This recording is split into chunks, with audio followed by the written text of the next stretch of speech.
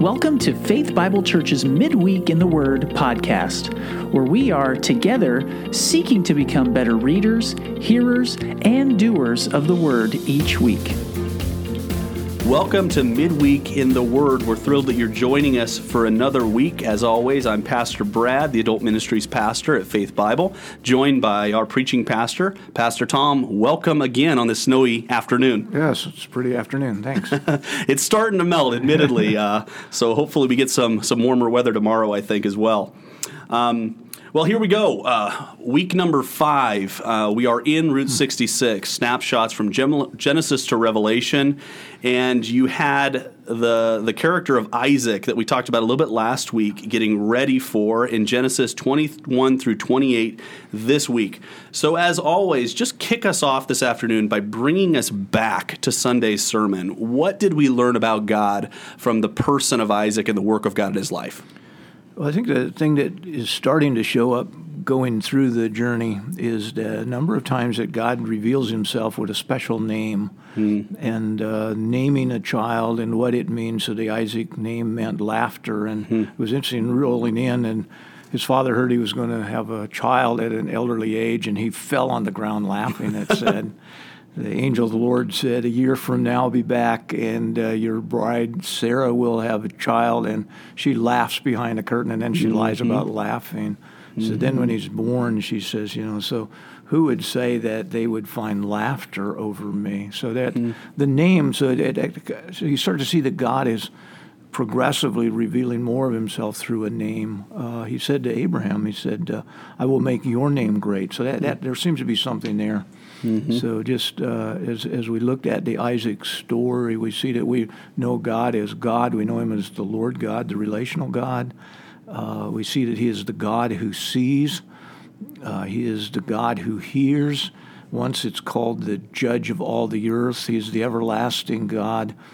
He's the God most high. Then he's the God of heaven and the God of earth. But in this one, he proves himself to be the Lord or the God of the womb. And we start that barren womb narrative. And so I think that he is showing himself as the creator God to be great and mighty and in charge of everything. His sovereignty is huge here.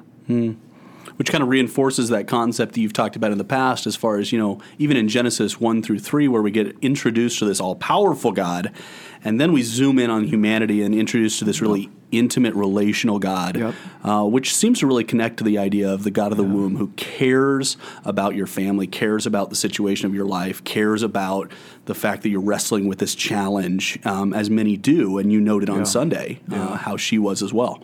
Well, and you see his care for Hagar. I mean, she's just an Egyptian slave that's thrown into a surrogate relationship, and then her mistress, Sarah, gets angry at her and sends her out, and God sees her, hears her cries, brings her back, and then Abraham sends her away with Ishmael, and they're thirsting to death in the wilderness, and God hears and responds. So, and then he also, he's very much aware of the sorrow of Sarah's heart, and he visits her and speaks to that need. So, he's the God that knows our afflictions, our sorrow, and cares. He's very intimate.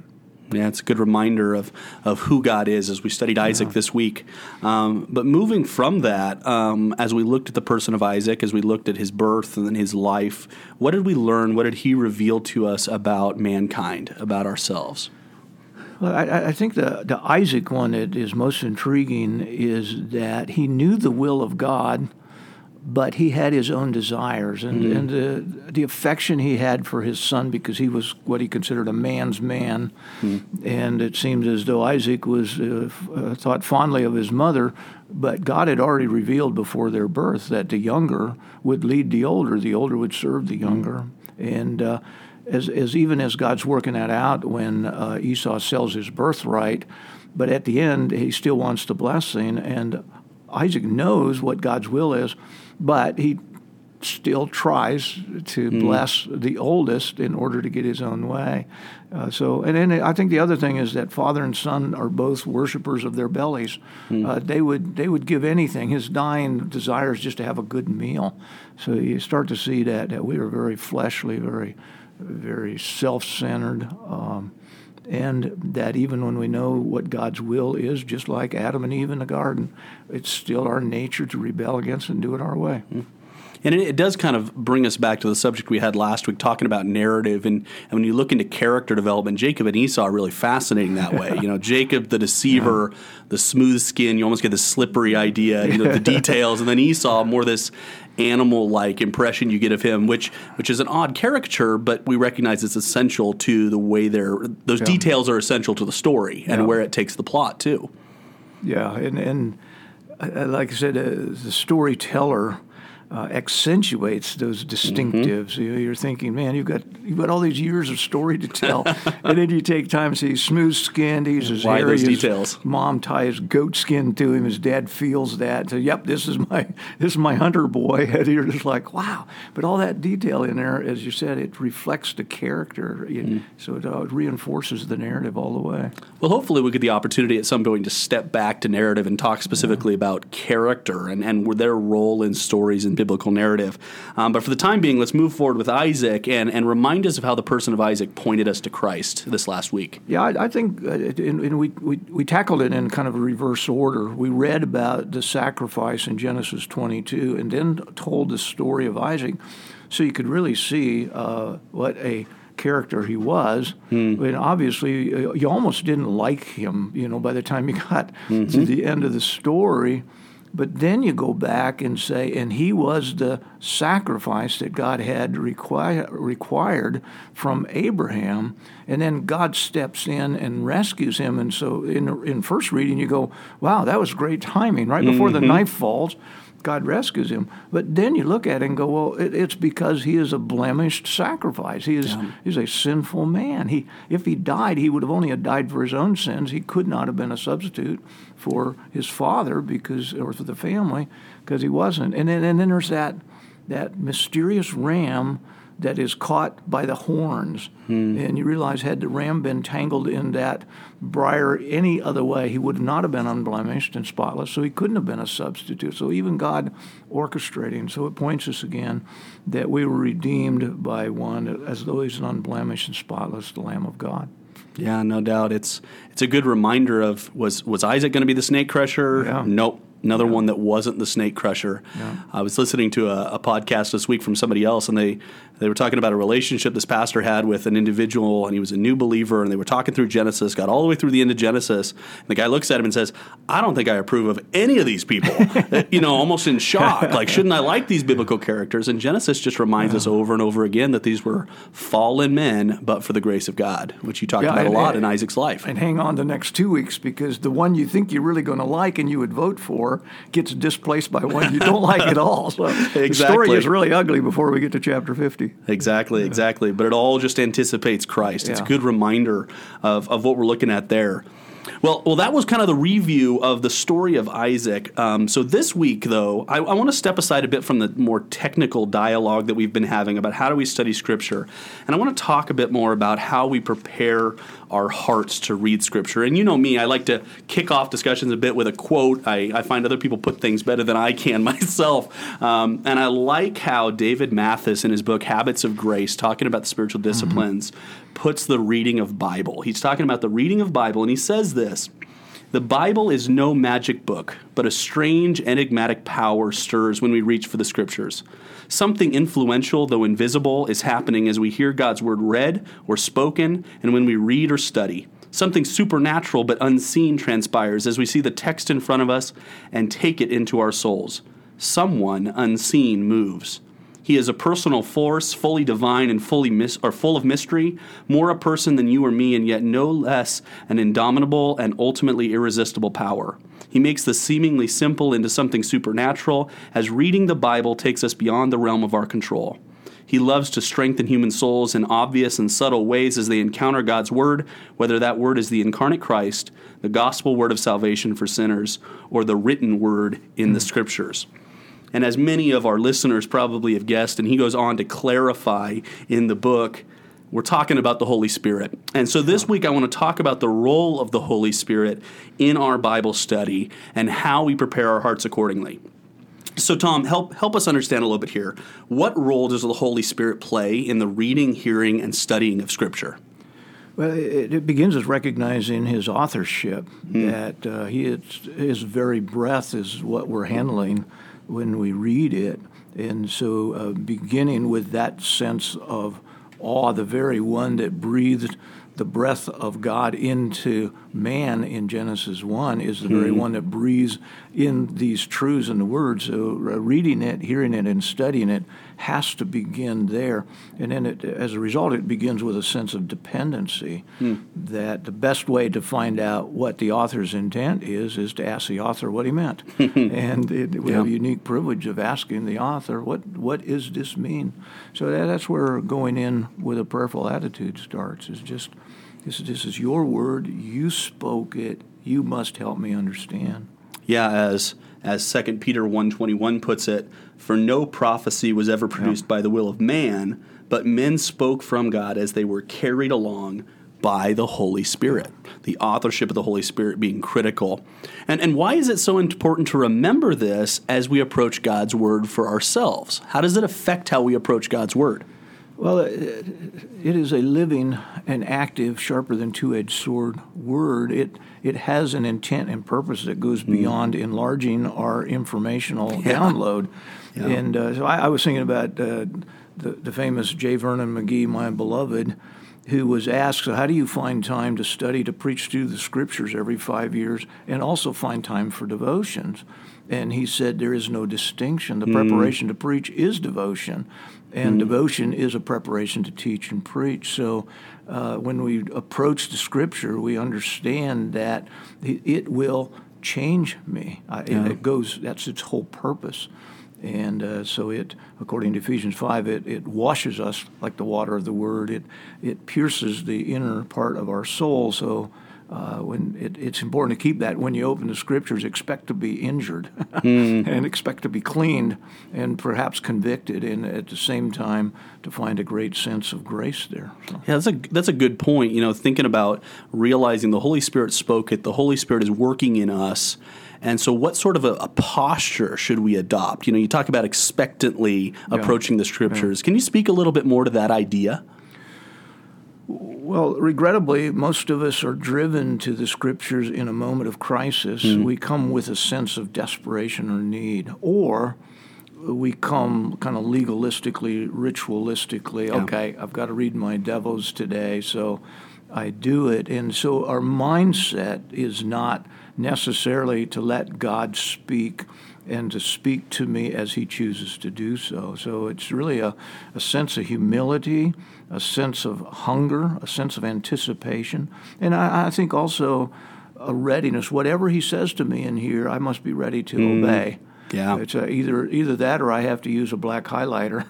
So I don't like what he said, I'm going to mark that out. Yeah. So if we're not going in with an attitude of submission and expectation, then he's not going to let the Word do the work he designed it to do. Yeah, this last week I was teaching on the authority of the Bible, and Grudem puts it really well when he talks about every word written in Scripture is as if it's from God. Do we think about that? Yeah. When it's in the Bible, it's if God is speaking directly to us, and to disobey Scripture would be to disobey God directly. Right. That's right. Humbling as we approach the text of Scripture. We become Adam and Eve, and we become Isaac. Very quickly. Yeah, absolutely. So a good reminder as we approach Scripture to just humble our hearts and remember that we are coming into an audience hearing the words of God, and that incredible reminder for us as we try and be like, I'm willing to do whatever it says to me, and I'm willing to submit to whatever it has for me. I'm going to take this posture of humility and expectancy, knowing that God is speaking through this to us. Now, you touched on something a second ago, talking a little bit as people are rushing around, and we've talked about how compact people's schedules are, and I know our listeners are feeling that. Even finding time to read is difficult for a lot of them, so it might seem odd that we're recommending that they take additional time to pray, to evaluate their hearts, to prepare themselves for the study of the Word. Why is prayer specifically so critical in our study of Scripture? Well, I think that prayer is a preparation of the heart to receive. You're never more aware of your your exposure, your vulnerability. Then in prayer, you're talking to the one that doesn't just get distracted by your words, but examines the heart and the motive. Yeah. So if you pray as you're going into reading the Word, you're laying yourself open for Him to do the work. And I think the other is, we would go to Barnes & Noble, stand in line. The author's there, and he's doing a book signing. And again, prayer invites the author to come and join us in the reading of what he wrote. But I think it's also acknowledgement that most of the time when we talk about prayer, we're talking about what we say to God. But I think 75% of prayer is listening to God speak to me. And so I go in saying, Lord, I am here now to listen. Speak to me. And expecting that He will. Yeah, making ourselves available to what God would have to say to us through His Word. That's great. So give us some practical pointers, because one of the things we want to do in this podcast is we want to be practical. Obviously, praying in anticipation of study of Scripture, but give us some practical ideas of how you prepare your heart to hear from God, to read, to study the Bible. Well, one is just a reminder of why I'm doing it. And as I said to pastor yesterday, I don't know if I'm spiritually mature enough not to be a pastor. So you've got to teach the Word every week, and so that drives you to do the study. So my perspective, I've got to check my attitude before I start and going, am I just cranking out another message and lesson, or am I really letting God speak? So it's I think it starts there. Some other things are to get a Bible that's readable, so that if you need reading glasses, maybe you could get a larger print Bible, or maybe get a translation or a paraphrase that makes it, if it's new to you. I think another is come up with a plan that is manageable. We talked about how busy people are, and I do hope that 50% of the church is still hanging in there. We're a month into reading through the Scriptures. Now's a good time to throw in the towel. So just pick it up where you are and pick where the date is and move.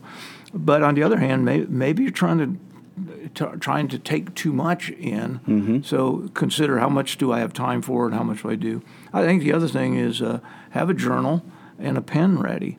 And as you see things, mark it down or write in your Bible. There's nothing better than marking it in the margin of your Bible. So it's bringing all those things to the action. But I think the other is, I understand I'm not going to understand it on a first read. And so it is so simple that you can teach it to children, and it is so deep that 90-year-olds are still discovering new truths. And so go in there knowing I'm going to have to read it, and then I'm going to have to reread it. And the third time I read it, I'm going to see things I didn't see before. And maybe the other one is, just a practical suggestion, is that most of the apps have an audio. And again, I think we said that before. If you just listen to it, you will see things you can't see with your eyes. Your ears will pick up on things that your eyes missed. So going in with the idea that I really want to learn and I'm expecting to learn, so I come to it with that mindset. Well, and it takes us back to kind of that idea of remembering we're here to hear from God. Don't be afraid to hit that pause button and say, God, I'm struggling with that. Reveal my heart to me. Pray some of Scripture. I think it's Whitney whose book is written on praying Scripture, and the idea of that really convicted me. Pray about it in the moment. Stop reading. Pause for a moment. Say, Holy Spirit, you're convicting me of something. And let that be a two-way dialogue. Let God speak, but also respond to Him, both with His words and with your need. As a really healthy reminder. And I would say, and when He smacks you upside the head with a 2x4, share that with somebody. So it kind of drives it home when you say, here's what God did, and encourages them to read the Word differently, but also it reminds you that God has spoken. I should do something with that. Good deal. Well, that's an important thing to remember as we begin to study, because often we rush right into the study. Even as I think about what you're talking about, and as I go to prepare to teach on something, I jump right into reading and I go, wait, I didn't pause. I didn't prepare my heart. I didn't ask the Spirit to guide my reading. It's important to remember that this is not simply an intellectual exercise. This is not just checking a box. We are seeking an encounter with God, the God of the Word, through the power of His Holy Spirit. Right. And that incredible reminder for us of what we're doing. I even think of Habits of Grace, this book that I was reading from, and how he frames it, that we think of spiritual disciplines as rote things that we have to do, but what we're seeking is to know God more. And the reminder of how we approach the Scriptures is a huge reminder in the fact that we're seeking a relationship with the God who wrote them. And I particularly love the way Mathis wraps up the original quote that I started what we were talking about with when he says it this way: when we get alone with the Bible, we are not alone. God has not left us to ourselves to understand His words and feed our own souls. No matter how thin your training, no matter how spotty your routine, the Helper stands ready. Take up the text with confidence that God is primed to bless your being with His very breath. There is more than meets the eye to Bible reading and study as habits of grace. There is a variable we can't control, an enigmatic power we cannot command, a mysterious goodness we can only receive. He is the Holy Spirit. Yeah. That's an excellent reminder, which as we head out into the week, as we prepare our hearts for that, I hope that's helpful to the listeners. But as we also get ready for hearing the Word taught, as we get ready for your sermon on Sunday, this Sunday is coming. We get Jacob in Genesis 25 through 35 roughly. Help us prepare our hearts. What are you looking forward to teaching on Sunday? Well, the thing you get in Jacob is that you see that no matter how human messes up God's plan still rules. And Jacob, the great deceiver, and you see man trying to manipulate the will of God and do it in man's way. Regrettably, what I'm not looking forward to is how much Jacob exposes us, that we are deceptive and we're deceivers, and we often get back what we dish out to others. But at the same time, God faithfully works through it, and there's a crisis moment where Jacob is finally broken. He's been looking for the blessing in all the wrong places, and finally there's a change in this man. And I think the other one is the shocking response of the brother who had determined to kill him. He had the Cain attitude, and I think we'll be surprised when we find out what his attitude is when Jacob finally slithers home. Good reversal of roles a bit there and the way it feels, no doubt. Any interpretive questions you're wrestling with, things that you're still trying to sort out? Oh, yeah, several. Right now, and whether it'll show up in the study on Sunday or not, is that he says that he has seen the face of God and lives. And then he limps from this point forward. So do I have to anticipate that if I do see the face of God, I can still live, but I'll limp the rest of my life? So you see those transitions. And then you realize even when he becomes, as it were, a broken, humble man, hard times are still ahead. Yeah. And so the blessing of the Lord does not guarantee we won't have to depend on the Lord through troubled times. So I think there are a lot of people that are going to want to hear that God is still faithful even though we go through the trials. Yeah. So how do we prepare our hearts to hear that? Well, I think it's acknowledging that I desperately need that God to speak to me. And come recognizing where your struggles are and say, I think that in the life of Jacob, God is going to have some encouragement for me, maybe a reproof for me. I may be more like Jacob than I want to admit that I am, and come ready to repent of that. Yeah, and praise God for the fact that Genesis tells the story of a faithful God amongst fallen men, which is exactly where we find ourselves at each and every day as well. Yeah. Absolutely. Excellent reminder. Well, I hope you join us on Sunday for the message about Isaac, for what Tom just shared a little bit about. And that's it for this week. Thank you for joining us for our Midweek in the Word podcast. And remember the anticipation of the story of Jacob. We have Genesis 27 and 28 in our reading. So if you get the time to read through that, prayerfully consider that in anticipation of Tom's sermon. And as always, if you're interested in more, remember our Bible interpretation class starts this Sunday during second hour in the fellowship hall. We'd love to have you join us for that. We will be praying for you this week. We'll specifically be praying that the Holy Spirit would be in your study, in the hearing of the Word, with us on Sunday morning as we sit under the teaching of the Word. And we hope you join us again next week as we cover the life of Jacob. Thanks for listening to this week's podcast. As you're reading this week, be encouraged by the words of the Apostle Paul to Timothy. Do your best to present yourself to God as one approved, a worker who has no need to be ashamed, rightly handling the word of truth.